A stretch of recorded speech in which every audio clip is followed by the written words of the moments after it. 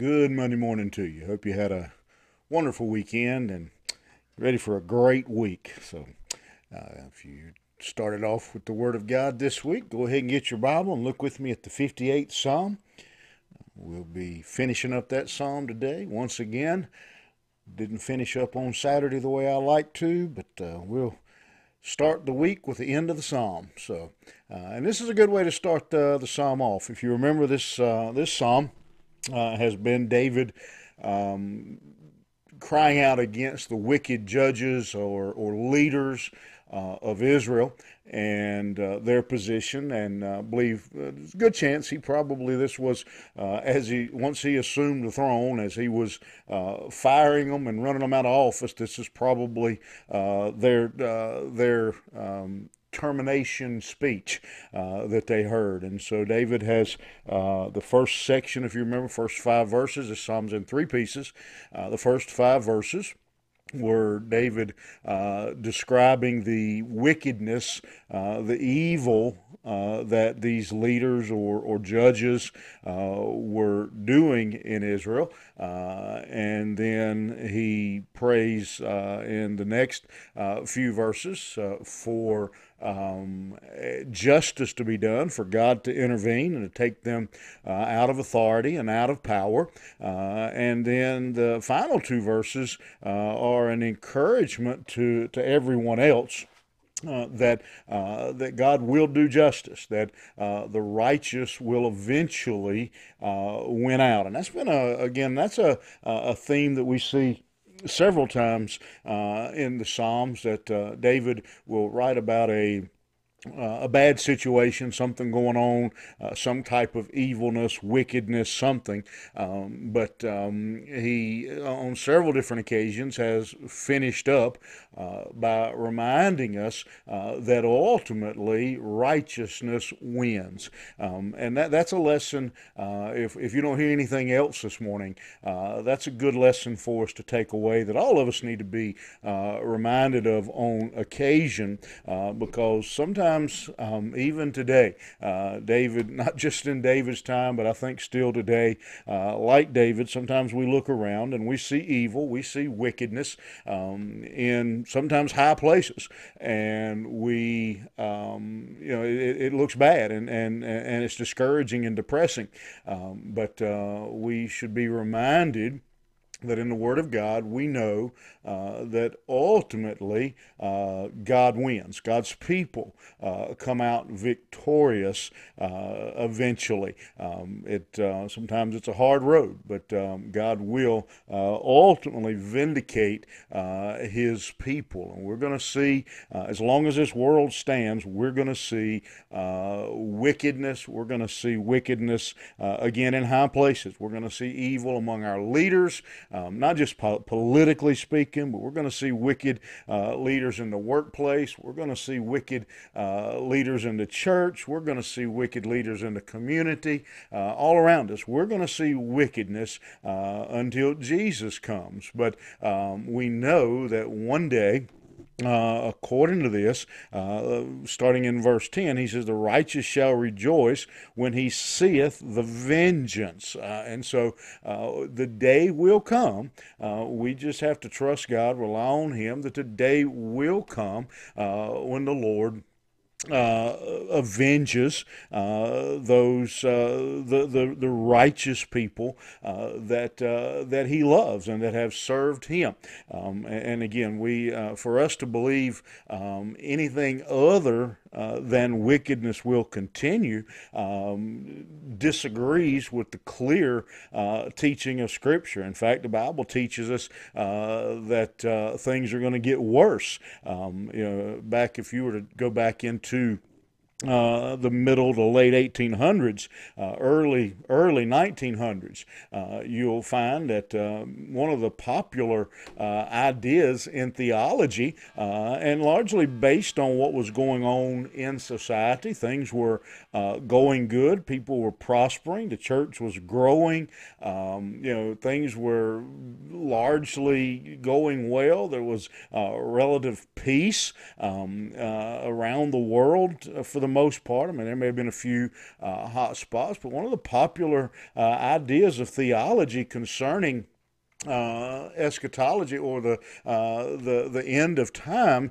how the world was going to end, was that at the rate it was going, we were just going to keep improving, and we were going to keep getting better, and things were going to keep going better, and man was going to keep getting better, and the church was going to keep growing and expanding to the point where it just ushered in the rule and reign of Jesus Christ. And that was again a popular common theological idea.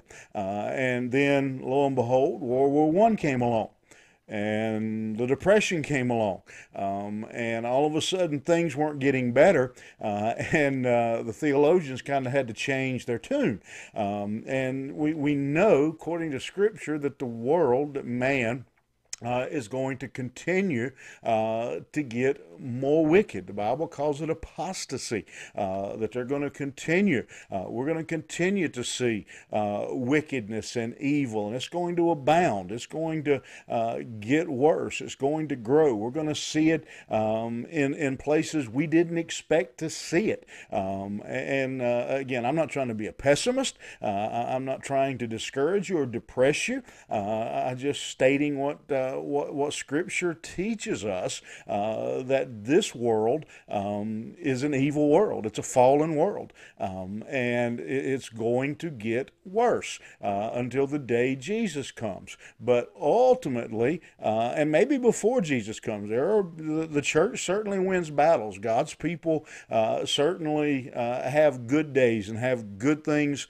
that happen to them. I'm not saying that everything that a Christian goes through till Jesus comes is going to be negative. We're going to see good things happen. I'm rejoicing. I shared with the church a few weeks back that in this year of pandemic, when everybody was thinking the worst possible results were going to happen to the church, and not just but I'm talking about the church, that the church was doomed. We weren't able to meet. If we did meet, we had to meet in the parking lot and those kind of things. We just thought the worst possible thing could come out of it. And instead, what we're seeing in many places is that God has used this as a way to open up doors and force the church out. And just like this program you're listening to now, whether you're listening to it on a podcast or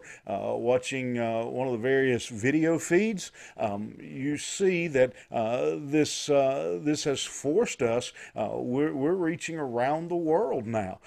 Financially speaking, our church, along with many others, finished the year very strong. One of the best years we've had in many years, financially speaking. And so we're going to win. Don't misunderstand me and think we're going to have all negative things happen to us. I'm just saying, don't be surprised at the sight of evil, but know that eventually, ultimately, God is victorious. And so it's not a negative message. It's a very positive message. He says, the righteous shall rejoice when he sees vengeance. He shall wash his feet in the blood of the wicked, and that's maybe for some a gory thought, but again, it's the idea of an army, the victorious army, who is walking, and as they walk off the battlefield, their feet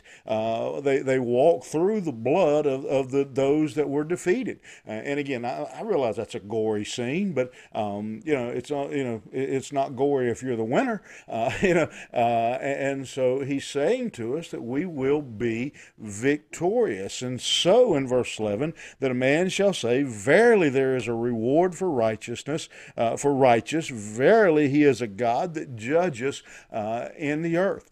Let's be honest. There are many today who are trying to live for the Lord who don't feel like there's a reward for being righteous. They feel like that the harder they look around, and how many of us have heard people say it? Maybe we've said it ourselves. It seems like the wicked man, the evil man, is blessed and has his way, while it seems like those that try to live right, everything goes wrong for them. Well, that may be the case on any given day, but we have to remember to use the sports analogy as I've used before. This is a four-quarter game. Where the final buzzer has not signed. Man, righteous man, is ultimately victorious. We are all. As we close up this chapter, we're all, every one of us in our lifetime, we're going to see evil.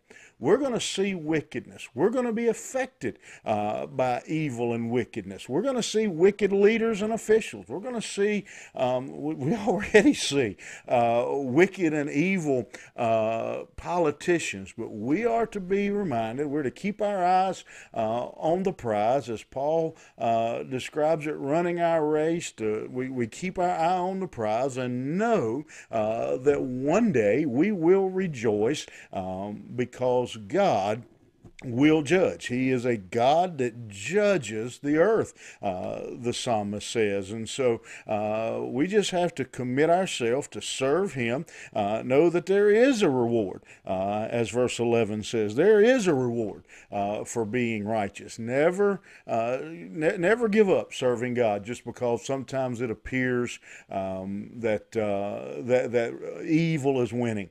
I think about David himself with his struggles with his son Absalom, and we see his servant, David's dear friend, servant, who, when he felt like Absalom was going to be the ultimate winner, he went over, he left David's side and went to be with Absalom, only ultimately to come out on the losing side. Right now, it may look like evil is winning. It may look like they're going to be victorious. But I assure you, on the authority of the Word of God, the righteous will rejoice when he sees vengeance. He'll wash his feet in the blood of the wicked. And ultimately, we will say there is a reward for being righteous, because our God judges the world.